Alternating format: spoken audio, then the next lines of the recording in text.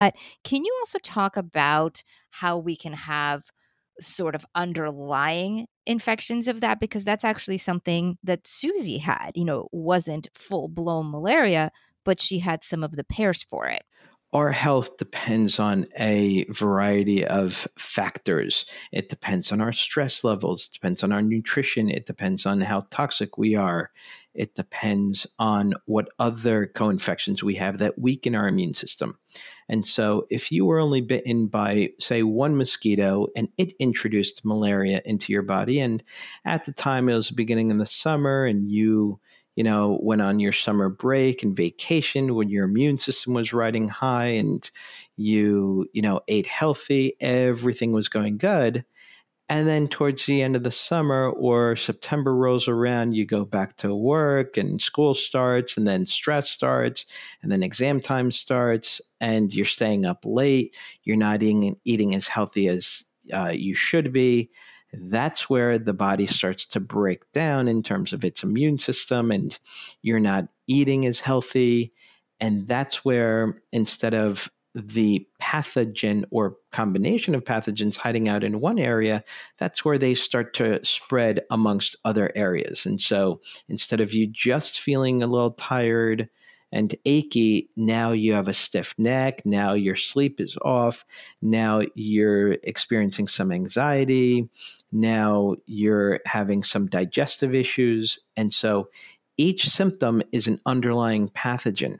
And so the more magnets that I detect and determine that need to be placed on your body refers to the number of pathogens or how this particular pathogen has spread throughout your body, because what was once stable in terms of pH wise, it had an alkaline pH in your body. Well, now it has become unstable and now it's a very acidic pH and it's allowing for the growth of different pathogens.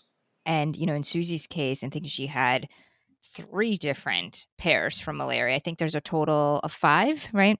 Actually, there's a total of 10 now. Oh, wow. Okay. After the Africa studies, yes, there's a total of 10, but on average, it can be about five or six. And so the longer you've been dealing with the issues, the more compromised your immune system is, the more these pathogens are going to venture off into other areas of the body and continue to affect you there.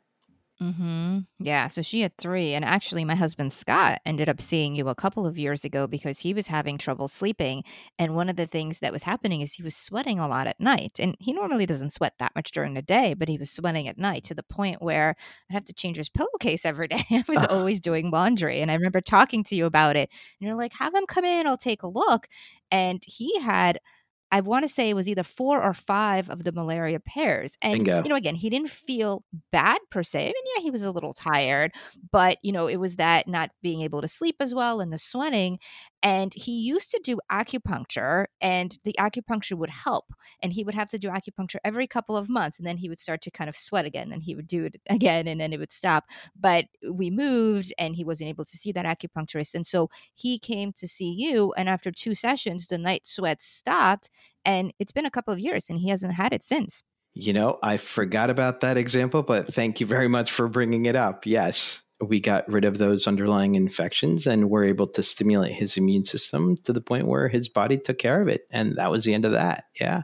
Right, exactly. It's just, I have so many different examples, and obviously, of course, Susie, who had so many different pairs for various infections, and, between everything that we did plus the magnets, she was feeling so much better.